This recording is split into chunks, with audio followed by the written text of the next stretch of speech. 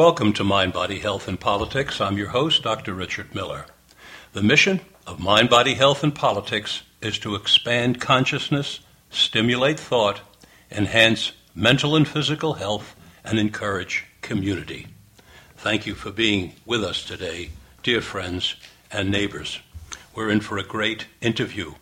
With us today is Janet Hardy, author, educator, co-author, and the author of 12 groundbreaking books about relationships and human sexuality, including The Ethical Slut, which will be the topic of our interview today, which has sold over 200,000 copies and has been translated into several languages. Janet Hardy has an A.B. with honors from the University of California, Davis, and a Master of Fine Arts in Creative Nonfiction. She's also the winner of many literary awards. Politics so invades our entire culture that even if one lives in an extremely remote area and lives off the land, one is affected by political realities and political decisions. The quality of the air that we breathe is decided upon by politicians. The quality of the water we drink is decided upon by politicians. The level of ambient sound in our environment is decided upon by politicians. What kind of information is allowed on television, on movies, on radio, and on the internet is decided upon by politicians.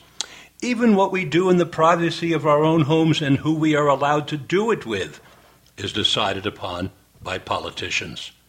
Hospital care is influenced by political decisions. Education is influenced by political decisions. Housing is influenced by political decisions. The quality of the food we eat is a political decision. We, the people, have created and formed a government which involves itself in almost every aspect of our daily lives.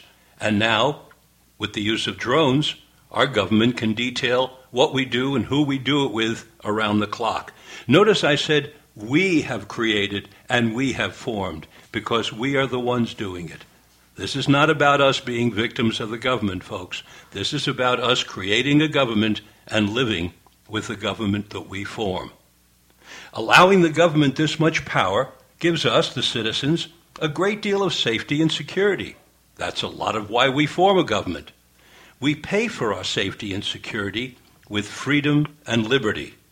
Thus, governing ourselves as we do is a balancing act between freedom and liberty on the one hand and safety and security on the other.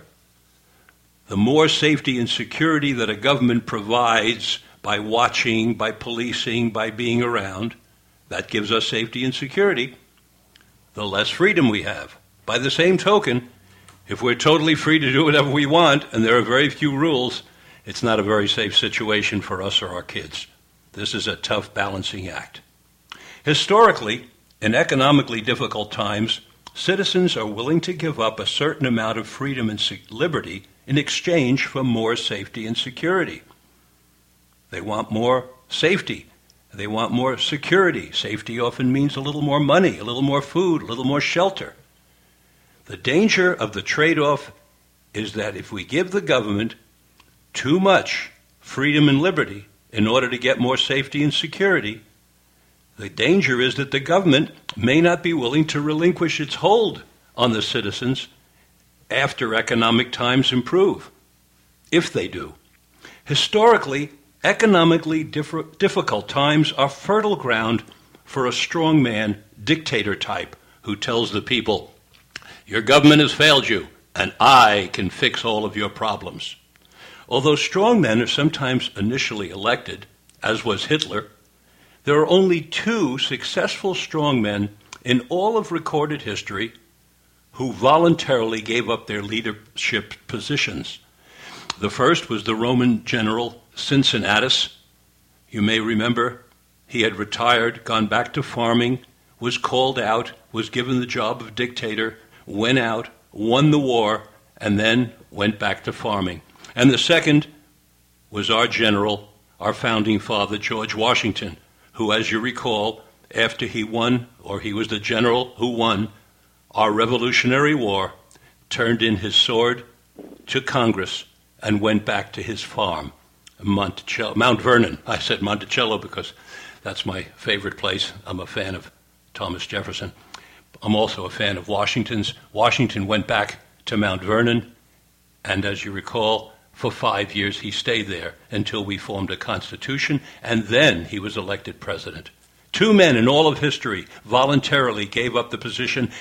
Everyone else has maintained tight control as a dictator, as a leader, or as a strongman once they were put into office. During the 240 years of our country, we have continuously strived to broaden our democracy towards providing all citizens with their equal constitutional rights. From a country which allowed slavery, we have become a country with a black president. From a country in which women were chattel, we are a country with a woman running for president. From a country where people were looked down upon for dancing, we are a country of rock and roll. From a country in which homosexuality was a clinical diagnosis, we have become a country in which same-sex people can obtain a marriage license. Given the level of political influence and decision-making on almost every aspect of our minds, our bodies, and our health, it is in all of our self-interest to be informed and to be active in our communities, to be informed, to be active, and of course to vote. Today's guest, Janet Hardy, is a political leader who has taken sexual freedom as her political cause. Janet's goal is to change our cultural sexual attitudes from being looked down upon to being commonly accepted. She is particularly interested in sexual freedom for females who have long suffered when expressing themselves sexually. Welcome to Mind, Body, Health, and Politics, Janet. Thank you very much for having me. It's wonderful to have you here. Janet, I'm going to start out by going to 226 in your book, The Ethical Slut, rather than at the beginning, because I want to read something from your book to our listeners and make that the beginning of our interview and see what you say to this now after you've written it. And I quote, this is page 226 in The Ethical Slut. The chapter is called Sex and Pleasure. Sex is nice and pleasure is good for you. We've said this before and it bears repeating. In our present lives, your authors enjoy sex for its own sake and it feels natural and comfortable. But we want you to know that it wasn't always this easy for us. In a culture that teaches that sex is sleazy, nasty, dirty, and dangerous, a path to a free sexuality can be hard to find and fraught with perils while you walk it. If you choose to walk this path, we congratulate you and offer you support, encouragement, and most important of all, information. Start with the knowledge that we, and just about everybody else who enjoys sex without strictures, learned how to be this way in spite of the society we grew up in. And that means you can learn too. That's the beginning of chapter 21 in your book. Okay, that sounds about right to me. We're at work right now on a third edition. Our publisher has asked us for a 20th anniversary edition, and that's the 20th anniversary of the book will be in 2017. So the new one will be out in fall of next year. And we've heard a bit from the growing community of people who identify as asexual that the sex is nice and pleasure is good for you doesn't feel applicable to them because to them sex is not nice. So I think we are softening that to something along the lines of sex can be nice and pleasure can be good for you because that is unquestionably true for everybody. Very interesting. You have information that says that the percentage of people who identify themselves as asexual is a growing number? It's a new identity, Richard. There's a group online called the Asexual Visibility and Education Network, I believe. And I cannot remember right off the top of my head the name of the guy who founded it, but it's a recent identity that when we wrote the edition you're holding in your hands, which was not all that long ago. I think that came out in 2009. It wasn't something of which we had much awareness. I think we mentioned it only briefly in passing. And it's becoming a more visible identity, and we feel like we want to address the concerns of those people as well. I applaud you for the depth of your respect, because you are pointing out, and you're going to talk to us today, about various kinds of sexual identifications, bisexual, transgender, heterosexual, etc. And out of respect, you're clearly making room for a category that I hadn't thought of, and maybe you hadn't either, which is asexuality, and it's definitely a category. It most definitely is. And in particular, I think a lot of young people are finding that identity to be their best fit. And the first thing I thought of when question marks started going off in my head as you identified asexuality, the first thought I had was that so many people out there are physically unable to That's engage, also the case. even in what I want you to talk about next. Two things here. I want you to talk some about solo and consensual, and then we'll tie in the asexual. Tell us about solo and consensual. Absolutely. I think solo sex is a really important skill for anybody who wants to enter into a non-traditional relationship, in particular any kind of polyamory or open relationship, which sounds contradictory. You're going to have more sex with more people, and so in order to learn to do that, you have to have more sex with yourself. But it's terribly important, and I think the reason why is if you cannot be sexually satisfied with your own company, then you're always going to be a little desperate. It's going to be very difficult for you to hold relationships loosely enough to be comfortable with polyamory. It's a little bit like being financially dependent. If you are financially dependent, it can be very difficult not to be afraid to let go of the relationships that you hold. So I think that the greater culture still tends to define the fundamental sexual unit as two people. And what that means is that anybody who doesn't fit into one of those tidy little couples often thinks of themselves as broken in some way. And we really want to redefine the fundamental human sexual unit as one person, that you can be a complete sexual unit unto yourself. And then once you have that, you can be free to open that to other people and welcome them in without holding desperately to them. So what you're doing is differentiating between sexual behavior for pleasure and enjoyment and sexual behavior for procreation, because obviously you need another person for procreation. Yeah, at least perhaps another person as seen through a turkey baster or a syringe. But yeah, there does need to be at least two people involved in the process. I love the way you said that, because that's absolutely accurate. At least through a turkey baster or a syringe. It does not have to be intercourse. Yeah, exactly so. And we all know that there are a lot of possibilities opening up for people for whom heterosexual intercourse doesn't work out, and who nonetheless want to be parents. There's all kinds of options that didn't exist when you and I were younger. That's right. And I think that's marvelous. So you talked a little bit about solo sex and the importance of getting to know oneself that way and freeing oneself up that way in order to bring more into consensual sex. Tell us about what you mean by consensual sex. Consensual sex is sex in which everybody gets a vote, not just necessarily the people who are having it, but the people who are connected to those folks through relationship commitments. Everybody concerned, they may not have a veto, depending on what arrangements have been made, but they get a chance to speak their minds about it. If anybody does have a no, the no is respected.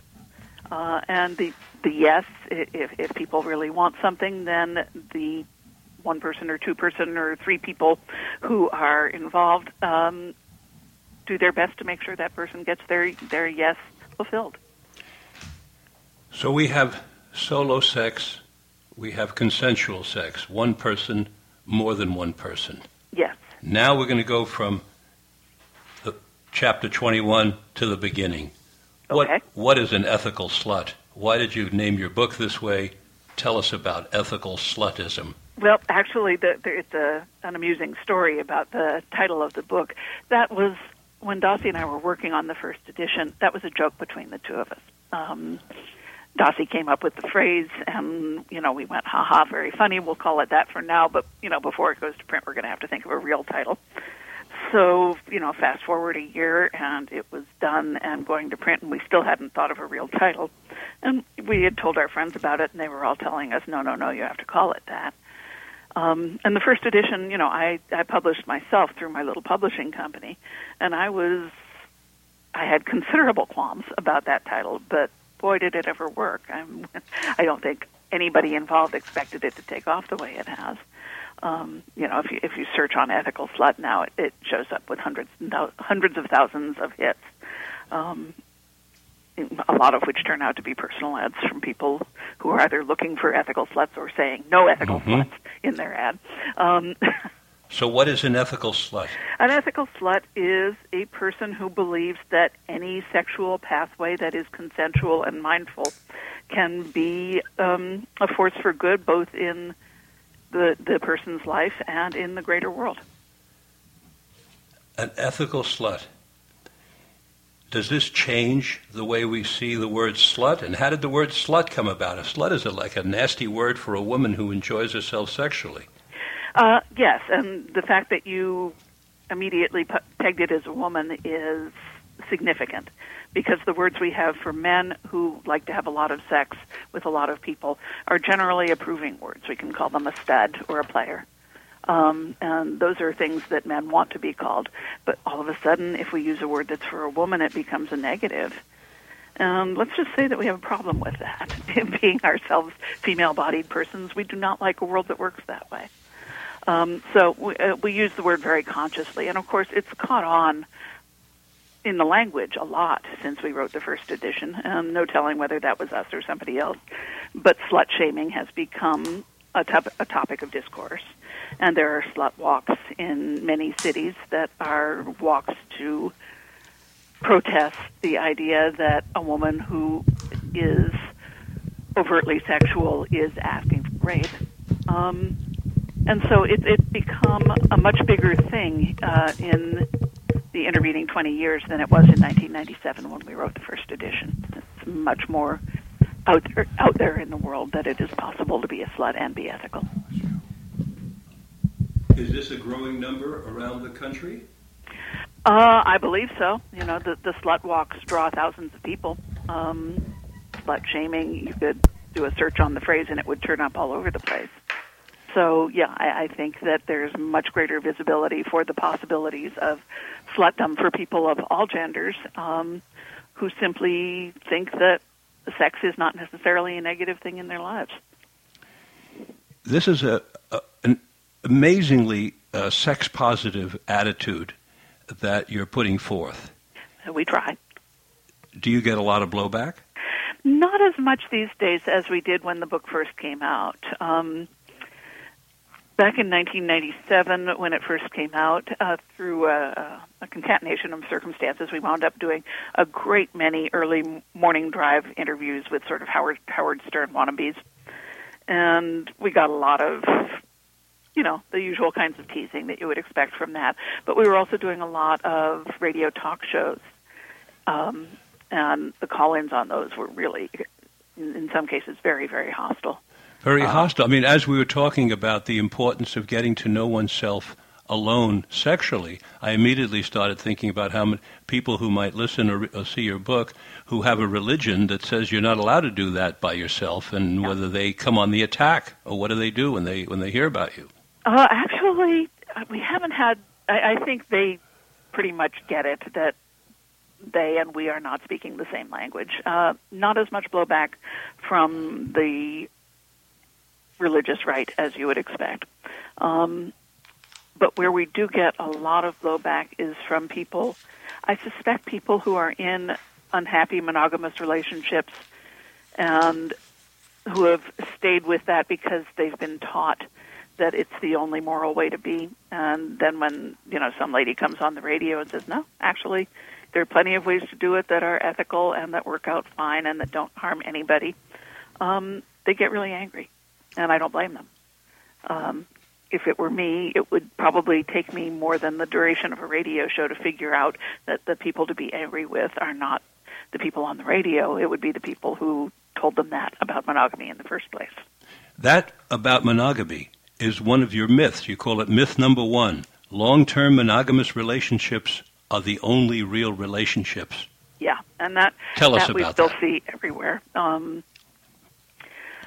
get gasps from audiences when I talk about my first marriage, which lasted from when I was, 21, ended in my early 30s.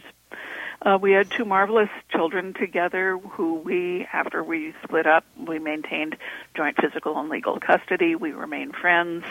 We email often. We're both in other relationships now. But I consider him one of my closest friends. And when I tell people I consider that to have been a successful relationship, people are very startled by that, but I really do. The fact that it ended does not make it unsuccessful. The fact that it ended with the 2 of us still friends and co-parents and colleagues and with mutual respect and mutual affection, that's what makes it a successful relationship. So the fact that a relationship can have a solid beginning, a decent, realistic middle, and a successful end is not part of our culture. Our culture is what's successful is if you go all the way until you die. Is that right?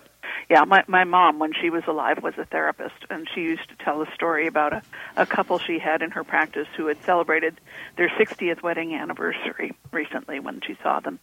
And she spent weeks trying to get each of them to pay the other one a compliment. And the farthest she could ever get it was for him to say to her, "That was a pretty good dinner you cooked last night. Too bad the beans were burnt." And that is what a culture that believes that duration is the only criterion for success sees as a successful relationship. And, I'm sorry, no. That is not a successful relationship. And that reminds me of a couple I saw one time where the wife was complaining that the husband never says, "I love you." And I look at him and I say, "That's true." And he said, "I don't know what she's talking about. When we got together, I told her I love her. Doesn't she remember?" Yeah, right, exactly. Yeah. So, okay, tell us about relationships which are, let's say, marriage relationships, legal marriage relationships, which are not monogamous. Absolutely. There are statistics showing that is a growing sector quite rapidly, startlingly rapidly, as people are seeing, partly from our book and partly from the other excellent books about polyamory, that it is possible to have a successful relationship that can do all the things you want a relationship to do, that is not necessarily either sexually or affectionally monogamous.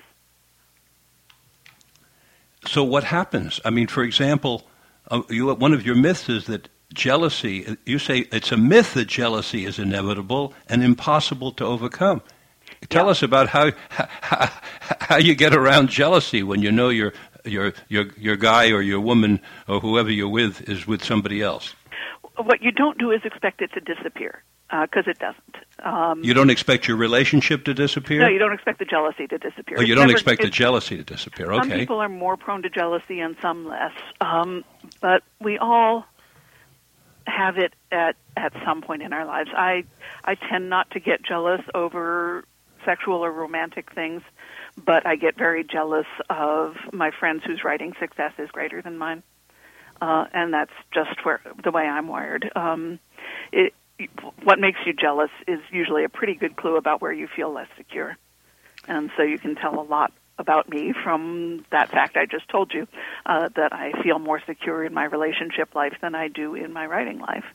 Because that's where it starts to poke at me, is when someone has a writing success and I don't.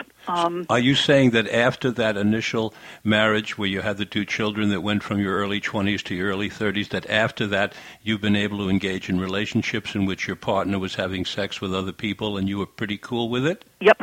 I've not been monogamous since leaving that marriage. And my current relationship, my spouse and I have been together for 10 years now. We are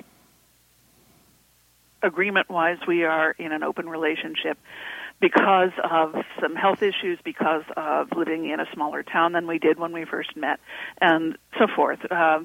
Neither of us has acted on that in a while, but it's there for us if we want it to. And I do not think I would have issues with it if he were to find a squeeze, and I know he doesn't have issues with it when I find a squeeze because it's happened a time or two. When you were living in the other larger environment and larger neighborhood, so to speak, were the two of you active sexually with other people so you could test out your theory? Yes. And how did it go? Fine. It went fine. Yeah. He was in a previous relationship with someone who was not always honest about their sluthood. And so it was a little bit of an adjustment period when he and I became a couple for him to start trusting that I would tell him. But, then it happened a few times and I told him. And he relaxed with it. He wasn't so much concerned that I was going to go off and have fun with someone else as that I was going to lie about it. And once he found out I wasn't, then that was that. When you lived in the larger city where you had an open relationship, mm-hmm. Did you tend to travel in circles of people who shared this with you, or for the most part, did it make life easier? It does, just because you don't have to hide anything. If you run into a glitch of the kind that all couples do, then there are people that you can talk to about it who are not immediately going to say, well, of course you're running into problems. You're doing this weird open relationship thing. What did you expect? If you're with other people who also have the same values here, then you can talk about what the problem actually is instead of blaming it all on non-monogamy. Now, the person that you wrote the book, The Ethical Slut, with, Dossie Easton, is a therapist. Is that correct? That's correct. And I should mention here that Dossie and I are longtime lovers as well, so we are each other's pre-existing condition. Any other relationships we get into have to acknowledge that this partnership of ours is terribly important and that we're not going to give it up because we've fallen in love with someone else. The writing partnership or the sexual partnership or both? All of the above, yes. All of the above. So when you said a few moments ago you and your partner in the small town haven't tested the openness, maybe that doesn't count Dossie, who occasionally you might... Yeah, in fact, no, it doesn't. That's so much a part of my reality that I didn't think of it when I was mentioning it. Fair enough. So occasionally, from time to time, when you're with Dossie, and you feel the two of you are consensual and want to make love or engage in sexual behavior, you do. Yep. And this is totally cool with your spouse? Yes. Who knows Dossie well, I'm sure. Actually, he knew her for longer than I did. Okay. Yeah. And if Dossie has a partner, she does not at this time, but she has had in the 25 years we've been working together. And, of course, her partner would know about you totally. And this is part of what you mean, if I understand you, about ethicality in sluttiness, which is you tell everything. It's a transparency that's radical. Yes, exactly so. Different partnerships make different decisions about how much or how little to tell. Some couples want to hear absolutely everything, or some people want to hear absolutely everything, and others just want the sort of, I'm going to be off spending the night with Dossie tonight, I'll see you tomorrow. And they don't want the nitty-gritty of what happens after that. And any of that can be accommodated, as long as people are clear about what their desires are. And when you and Dossie talk about this, and you've been working on together as a team for 25 years, studying various forms of human sexuality, do both ways work as far as you and therapist, co-author, and dear friend Dossie Easton, from her perspective, both ways meaning transparency and agreed-upon secrecy? A full agreed-upon secrecy gets called don't ask, don't tell in poly circles. And a lot of poly people think it never works. I don't believe it never works. I believe it is an accommodation that a lot of couples make that can work, but it's not generally something we recommend for the simple reason that when you don't have very much information about another person that might feel like a threat to you, then your brain is going to fill that in with whatever scares you the most. So in general, we advise that at least meeting the other partner is generally a good idea, just so that you know that they're not this sexual superstar that is going to take your partner away from you, that they're just a plain schlubby person like everybody else, But beyond that, you may not want to know the specifics of what your sweetie and their squeeze are doing in bed together at any given time. Some people do want to know that, and other people don't, and either one of those is fine. I want to read something again from your book. This is from Chapter 3, Our Beliefs. We are ethical people, ethical sluts. It is very important for us to treat people well and to do our best not to hurt anyone. Our ethics come from our own sense of rightness and from the empathy and love we hold for those around us. It's not okay to hurt another person because then we hurt too and we don't feel good about ourselves. Ethical slutdom can be a challenging path. We don't have a polyamorous Miss Manners telling us how to do our thing courteously and respectfully, so we have to make it up as we go along. Yeah. You've had to do a lot of making it up as you go along over these 25 years or so. We have had. It's a lot easier now than it was 20 years ago when we wrote the book. At that time, there was only one other book out about polyamory, and it dealt with a specific type of polyamory, which is the long-term multi-partner relationship, the triad or quad or whatnot. And we wanted to write more broadly about open relationships, about sex parties, about all the different ways people can connect emotionally and sexually. My colleague Franklin Vo, who has also written an excellent poly book, keeps count of the number of polyamory books that are out at any given time on his website, morethan2.com. And the last time I looked, it was up to about 37. But back when we first wrote this, a comment we get a lot when we speak or teach is most of the skills that we teach in the book work for any relationship, not just poly. So why did you position this as a polyamory book? And we said, because if you go to the bookstore and you want to get a book about how to make your monogamous relationship work better, there's 3 shelves of the things. And there just isn't much about how to make a non-monogamous relationship work better. So we felt that was what we needed to address, because that's certainly our people. That's the bulk of the people Dossie sees in her practice. It's the bulk of our friends. And there are skills that make it easier, and we were in a position to teach those skills. I was reminded of a book that I heard a lecturer talking about some years ago, and it could be 20 or 30 years now. The book is called On Three in Love. 3 in Love, and it was written by a Columbia University professor. And I went to the lecture, and it was really quite opening for me, because here was this rather dowdy-looking lady with, thick heels of the old-fashioned kind, and talking delightfully about having been in a menage a trois for the last 30 years, and talking about the book. And what she said that was really so opening for me is that when she went around the country on her book tour, people came out of the woodwork to tell her about their triadic experiences, living in undercover menage a trois. Yeah. And that was just so interesting to hear that, and to hear that, here she was just, regular college professor living her life, and she was living in a menage a trois. And so I thought of that in terms of this being part of normality rather than being pathologized, which so often my psychological colleagues unfortunately do when they hear of something that's unusual. You're aware of that, of course. Of course, yes. It's absolutely true that it's not like we invented polyamory. The term was coined, I believe, in the 70s or early 80s by Morning Glory Raven Hartzell.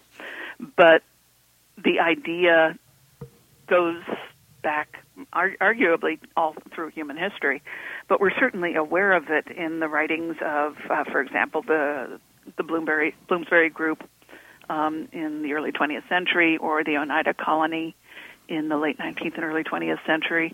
There have been all sorts of experiments with radical family that have happened, and with open relationships, and with different ways of relating. The only ones we get to know about are the ones that someone wrote about. But I think your college professor was absolutely right that when someone steps forward and starts talking about their experience, other people will rise to that and share their own experiences. By the way, just as an aside, is the Oneida community you're talking about the one that was in Pennsylvania? Yes. I didn't know they were a polyamory community, because I do know that they gained fame because they were one of the few communities that lasted and withstood the test of time, and I believe they started a silver company, didn't they, Oneida? They did, and you can still buy Oneida silverware. And that's how they supported themselves. Mm-hmm. Yes, it was a polyamorous community. It was a community that practiced Kareza. They're very interesting. There's a new book out. I just ordered a copy. Dossie read it and liked it a lot. So it is a very interesting historical story. A lot of it does not stand up to contemporary standards of sexual equality and full consent, but one doesn't want to apply 2016 standards to something that was happening more than a century ago. Different times, different mores, but still very, very interesting. You have a chapter entitled Battling Sex Negativity, and you say in the beginning of it that from the slut's point of view, the world is sometimes a dangerous place. Talk to us about that, please, Janet. There have been numerous stories of people, I've lost jobs because of my lifestyle. I think many of us who have been doing this visibly for any length of time have lost jobs, friends, connections to our families of origin, sometimes even custody of our children, for being visibly slutty. It's not a safe world yet for people whose sexual path is not monogamy, not heterosexual monogamy.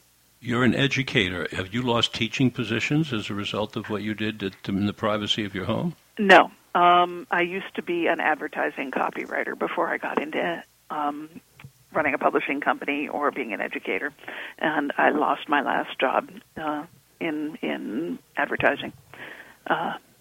People were listening in to my personal phone calls. And based on what they heard about your personal life? Yes. So, do you have advice to people who are going to engage in some alternative to the mainstream form of sexual behavior, whether we call it polyamory or call it whatever we want to call it? I have two pieces of advice. Please. One is that if you are fortunate enough to have a life where you can come out as being whatever it is you are, please do, because the more people who do that, the more visible it becomes that it's possible to be an ethical person who raises good kids and contributes to the community and keeps their lawn mowed or whatever your standards are, and still be poly, the easier it gets for everyone else. There were a lot of studies done during the fight for same-sex marriage showing that the single factor that most dictated whether a person accepted same-sex marriage or not was whether they knew some gay people. And so it'll be the same with us, that the more of us who are visible, the easier it will get for everyone else. But if you are not that person, if, for example, you work with children or the elderly or the disabled, if you are a politician, if you are someone whose life could really be ruined by public knowledge of you being sexually unusual, then it is best, I think, to stay closeted because you have a lot at risk. So hear this, gentle listeners and dear friends. Our author of The Ethical Slut, Janet Hardy, is saying openly that there are circumstances in which you need to stay closeted just to protect yourself. And that's life how it is, and we have to deal with it. Yeah. We're doing our best to make it not be that anymore, and we're making some headway. But I would really, really hate for anybody to lose a job because they heard Janet Hardy say that they should be out. Exactly. I have lots and lots of questions for you that could go on for a long time, but I want to stop for just a moment and say to you, is there something that you would like to be asked about, something you want to talk about that I may not necessarily get to, having to do with either your book or human sexuality in general? That's an excellent question that I didn't really prep for, and I'm drawing a blank. As I said, I can go on at tremendous length about gender, but that's not our topic today. If you want me back on to talk about gender another time, we can have another fascinating talk. Janet, I want you back about gender. I want you back about spanking. There's a whole bunch of stuff I want you back about. No question. But I just wanted to make sure. And as we're talking, if something comes to you, I want you to be sure and talk about it. Well, let's get on then and talk a little bit about bisexuality, and then I want to ask you about sexual exercises that you somewhat prescribe in your book. Okay. Bisexuality, what is it? Is it real, or is it just heteros playing around? What's your take on? Speaking as a longtime bisexual, I assure you I am not either hetero or playing around. Bisexuality, I think the current definition is acknowledging that you have the capacity to be sexually and or romantically attracted to at least one gender to some degree. A lot of people are having issues with the word bisexuality because they think it posits there being only two genders, which we're all pretty sure there isn't. I rather than choosing pansexual or one of the other alternatives, I'm sticking with bisexuality just because I am a visible person and I think it's important for us to stand up and be counted. But you could equally well describe me as pansexual. I'm married to, a lot of people think women are bisexual and men are not. I'm married to a longtime bisexual man who would be happy to assure you that he is really, truly bisexual. Why do you think bisexuals get a bad rap? I think the whole idea of sexual orientation is one that does not hold up really well to close examination on a personal level. It obviously is important on a cultural level. But a lot of people who are very, very stuck in binary gender and in sexual orientation being inborn, they feel that the existence of bisexuality loosens their hold on these things that they think are important. So I think that's why we get a lot of blowback on that. If you've built your whole life around the idea that you are born gay and there's nothing you can do about it, then your best friend who thought he was also born gay suddenly falls in love with a woman. What does that mean to your worldview? It can be very challenging. Very challenging indeed. I love what Woody Allen says about bisexuality. I'm sure you know it, but I'll say it for some of the listeners who haven't. Woody says, gee, I wish I was bisexual. It would double my chances for a date on Saturday night. It doesn't really, but yes, it's a funny line. It's a great line. Tell us why it doesn't double your chances for a date on Saturday night. Because a great many monosexual people, which is to say people who are not bisexual, are turned off to the idea of dating a bisexual. Oh. They hold moral judgment in some way? Is that what you think it is? They hold moral judgment. They think we are untrustworthy. They think we are promiscuous. They think a lot of women think that dating a bisexual man is putting themselves at risk for disease, et cetera, et cetera. There's all kinds of stuff. They think that if you could retreat into heterosexual privilege, then you will. There's a lot of judgments about bisexuals. Do you agree with Kinsey of Kinsey, Pomeroy, and Martin, probably the most well-known sex researchers since perhaps Krafft-Ebing in the 19th century? And I believe Kinsey, Pomeroy, and Martin stated that human sexual behavior is on a continuum. At one end, it might be somebody who's totally 100% hetero, and the other end might be someone who is 100% homosexual. And then everybody else, all the rest of us, are somewhere in the middle. We're a mix of both, and where we are on that scale tells you how much of a mix. Do you go along with that theory, or what's your theory? I think it's much better than anything that came before it, and I think it holds up to statistics. I think a great many people have had fantasies and or experiences that don't fit in with a monosexual preference.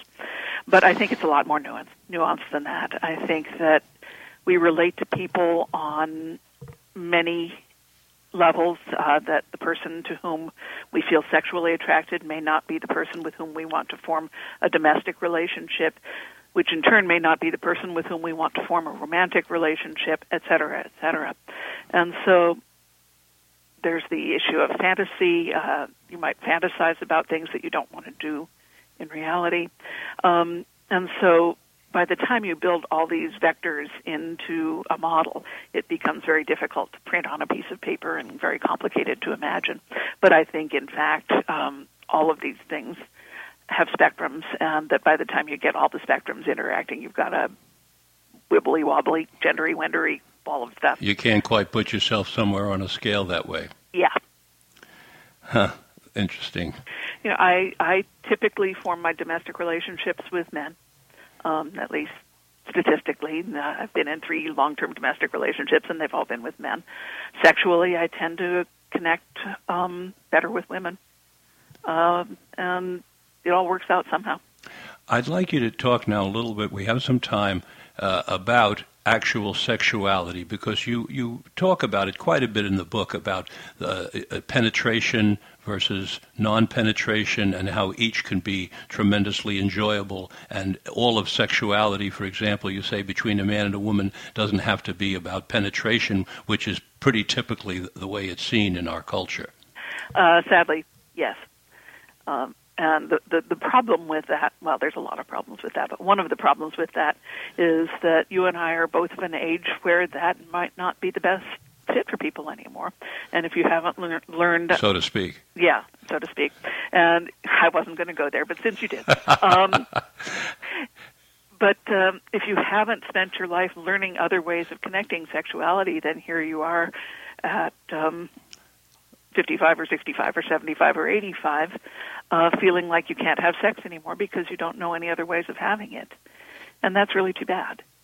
Leaving alone the issue of safer sex and so on, which right away that encourages people to learn some other modes of connecting sexually because they're lower risk. It behooves us to get good at all kinds of ways of connecting physically and sexually, so that we don't get into a rut. This is so important what you're saying, because as the population ages and women are experiencing vaginal dryness or a lack of elasticity in the vaginal canal, and as men are experiencing problems with erections or what we call erectile dysfunction or plumbing problems, what you're Somebody calls it the tyranny of hydraulics. That's a great one, the tyranny of hydraulics. I love it. What you're putting forth here is an important piece of information about what can be done if we allow ourselves to do it and get off the track of what we've been taught, which is sex is penetration, and for a certain, according to, again, our Kinsey friends, it's a penetration for 90 seconds and goodbye. Yeah. I wish I had the study in front of me, but there was a study a few months back showing that lesbians are likelier to have orgasms during any particular sexual session than women in heterosexual relationships. Would you say that again, kindly? Certainly. And I apologize to your listeners if I'm not getting this quite right, but I believe it was that lesbians are likelier to have intercourse during any given sexual interaction than women in heterosexual relationships. So we learn from this that penetration with an organic penis is not essential to pleasure. Yeah? At least not to female pleasure. There are lots of other alternatives, and if people wanted to learn ways to have sexual pleasure together without relying on penetration, they could do worse than to look at the way lesbians connect. Do sexual toys have a bad rap, a really bad rap in our country? It's getting better. All of this is getting better. I don't know if you saw that Joni Blank, who founded Good Vibrations, the first feminist sex toy store, just passed this week of cancer. But that was the first of the stores that set forth to bring sex toys into the sexual mainstream. And now towns of any size at all will have a clean, well-lighted sex store where a woman can come in by herself and not feel like she's going to get assaulted, where a couple can come in together and there will be knowledgeable staff to help guide them to the kind of toys that will do what they want. That's become a huge thing, and that was really Good Vibrations started it. So the sex toys have gotten much, much better. I'm on the mailing list these days at my age for a lot of catalogs that carry clothing for older women, and most of them now have a little section in the middle that has vibrators and lubes. And the first time one of those came, my mouth fell open. I could not believe it, but now they all do. It's gotten that easy. Well, I've read that there are now sexual Tupperware parties going on around the country. Pleasure parties, absolutely. Pleasure party. Tell our listeners what a pleasure party is, please. I can't use, since we're on the radio, I can't use the word that the people who run them call them. But imagine Tupperware turned into another word, and you get the idea. It works like a Tupperware party. A knowledgeable representative shows up with a briefcase full of sex toys. And, everybody has drinks and snacks and chat and gets to hold things in their hands and compare notes about what might work for them and what might not, to experiment with them if they feel safe doing that. It's a great way to buy sex toys for people who feel shy about walking into a shop. Certainly better than choosing them online where you can't hold it in your hands and see if it feels good in your hand or triggers your arthritis or whatever. You get to kick the tires, so to speak. You get to kick the tires, exactly right. Janet, is the fact that you knew 2 minutes ago that you could not name the name of the pleasure company on the radio? It's not really its name. It's the nickname we all call it. But more importantly, the fact that you knew that there are certain words that you can't mention on this show is part of our culture, that we know that the government will do something to us if we mention a certain word on the radio. Isn't that connected to your concept of sexual negativity? Because most of those words have to do with sex. Yes and no, Richard. I think it's a little more complex than that. If you listen to the old Lenny Bruce routines, and, he was a foul-mouthed comic and brilliant, but the words that shock us now are not the sex words. They're the race words. Those are the ones that still land hard. I'm not even sure that the race words are one of the 7 dirty words that we're not supposed to say on the radio, but I think we just know enough not to do that. Yeah, I don't know what the effect would be of saying one of those words on the radio. Yeah. But it wouldn't be good. It might not lead to the station getting shut down, but it might. I don't know. It's not my... I'm not a lawyer. I don't know what would happen. Well, you know what I'm talking about. I'm talking about something having to do with a morality play being placed upon our sexuality, and it being so pervasive that even words that are in the vernacular to describe sexual parts or sexual acts are not allowed and are finable. Yeah, I do get it. And, as a writer, words are my tools, and I get very testy about having my tools taken away, just the way a carpenter would. I love you putting it that way. But, they're just a series of phonemes. And I don't get it at all, and it just is what it is. Yeah. I do think that the more forbidden they are, the harder they land when they get out. And so, again, those of us who are not on the radio and don't have to deal with fines, it's not a bad idea to use those words a bit, just so that, these days if you hear them on the street, it's not like it would have been in 1955 where you would have had to go home with smelling salts. No, they're on HBO and they're on television. Exactly. On some of the channels. There's no question about it. I've watched Deadwood through at least 3 times, so it's going to be tough to shock me with words anymore. And yet the government hasn't caught up with that, and I think a lot of older people have not caught up with it. Mike, do we have some time here for me to ask Janet another? We do. Mike's shaking his head yes. I want you to talk a little bit now and switch topics to some... You have a concept here which I think is so great, and I want you to tell the listeners about putting lists up on the fridge. Tell us about that. Actually, I'm drawing a blank. Okay, here on page, I'll tell you about it, 243. Have more fun with your yes, no, and maybe list. The yes, no, Once maybe you've made a exercise. list, there are lots of further activities you can do with it. Put your lists on the fridge. Okay, what kind of list should they put on the fridge or in the bathroom? Tell us about it. Okay, the way yes, no, maybe works, it's a great exercise. I encourage all your listeners to do it. Sit down with a person that you are being sexual with or considering being sexual with, and together you need one of those big sheets of paper like for a wall easel. Together brainstorm everything you can imagine that 2 people could do together sexually. Even the things that you think are gross or weird, just spit it all out and get it all down on paper. Put it all down. And then each of you take a different colored marker, and next to each one put a Y for yes, an N for no, or an M for maybe. And there you have your list of what's possible for you. If any activity gets an N from either of you or any of you, it goes off the list. It's not under consideration because there's not consent there. And that's your concept of consensual sex. Yep. And the ones that have two yeses, then you're probably already doing them. But if you're not, you should be. And the ones that have a yes and a maybe or two maybes, the conversation is, okay, what would make me feel okay about doing that? What would the circumstances be that would make me want that? And it might be that I felt safe enough, or that I was turned on enough, or that I knew I wasn't going to hear about it afterwards, or that we did this other thing first. I don't know what any individual's conditions might be, but you can talk about those conditions and work out ways to get them met so that you can expand your horizons. I love the concept. I think it's a fun exercise. I hope all our listeners are willing to try it out. I'm going to go on. I love your exercises so much. I want to talk about another one because this perhaps is the final chapter. Tell us about your concept of getting loud. Oh, yeah. I was just working on that section for the new edition, actually. Most of us have a lot of inhibitions about being loud when we're being sexual. That is the truth. But it really opens it up.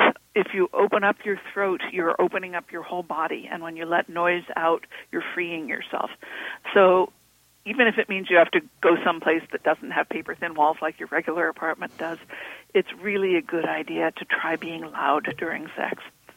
And then maybe your neighbors will feel like it's safe for them to be loud too, and you'll have a neighborhood with lots of loud sex, which sounds like an excellent neighborhood to me. Express the energy, as you do when you're excited. Yeah, absolutely. I've wondered about what does it do to us to keep all that energy purposefully in, because we're all concerned about who can hear and how far away and what it's going to be like, etc. And I'm also wondered about how that self-consciousness inhibits our sexuality. All of your listeners can try this at home. If you try tightening up your throat to hold your noise in and relaxing the rest of your body, you probably can't do it. If you try, say that again. I want if everybody you try to to tighten up your throat as though you were holding your noise in, yes, but then relaxing the rest of your body the way you want to be relaxed to have wonderful sex, it's very difficult to do. It's very difficult to tighten your throat while letting the rest of you be loose. So if you're tightening your throat, you're tightening your body. You're tightening your sexual parts, and that's going to inhibit you. It can't not. Outstanding exercise. There are so many more in this book. It's called The Ethical Slut. It's written by Dazzy Easton and our guest today, Janet Hardy. The book is Celestial Arts. I'm sure you can find it on Amazon or Google it. You just Google absolutely. Ethical Slut and you'll be covered with information. If I'm allowed to recommend a book to you all, this is a book to read because it's like nothing you've ever read before. Janet Hardy, thank you so much for being on our program today, and I hope you will come back and we'll interview you on some of your other books. Absolutely. Let me know when. Lovely to talk to you too, Richard. So, thank you all for listening to today's broadcast of Mind, Body, Health, and Politics, which is made possible by our KZYX staff and our in-studio engineer, my dear friend Mike DeLaura. Please join me again on the 6th of September. That's the first Tuesday in September at 9 o'clock Pacific Daylight Time. Until then, this is Dr. Richard Miller reminding you that good health is working hard for. It's worth working hard for, and it's essential for life, liberty, and the pursuit of happiness.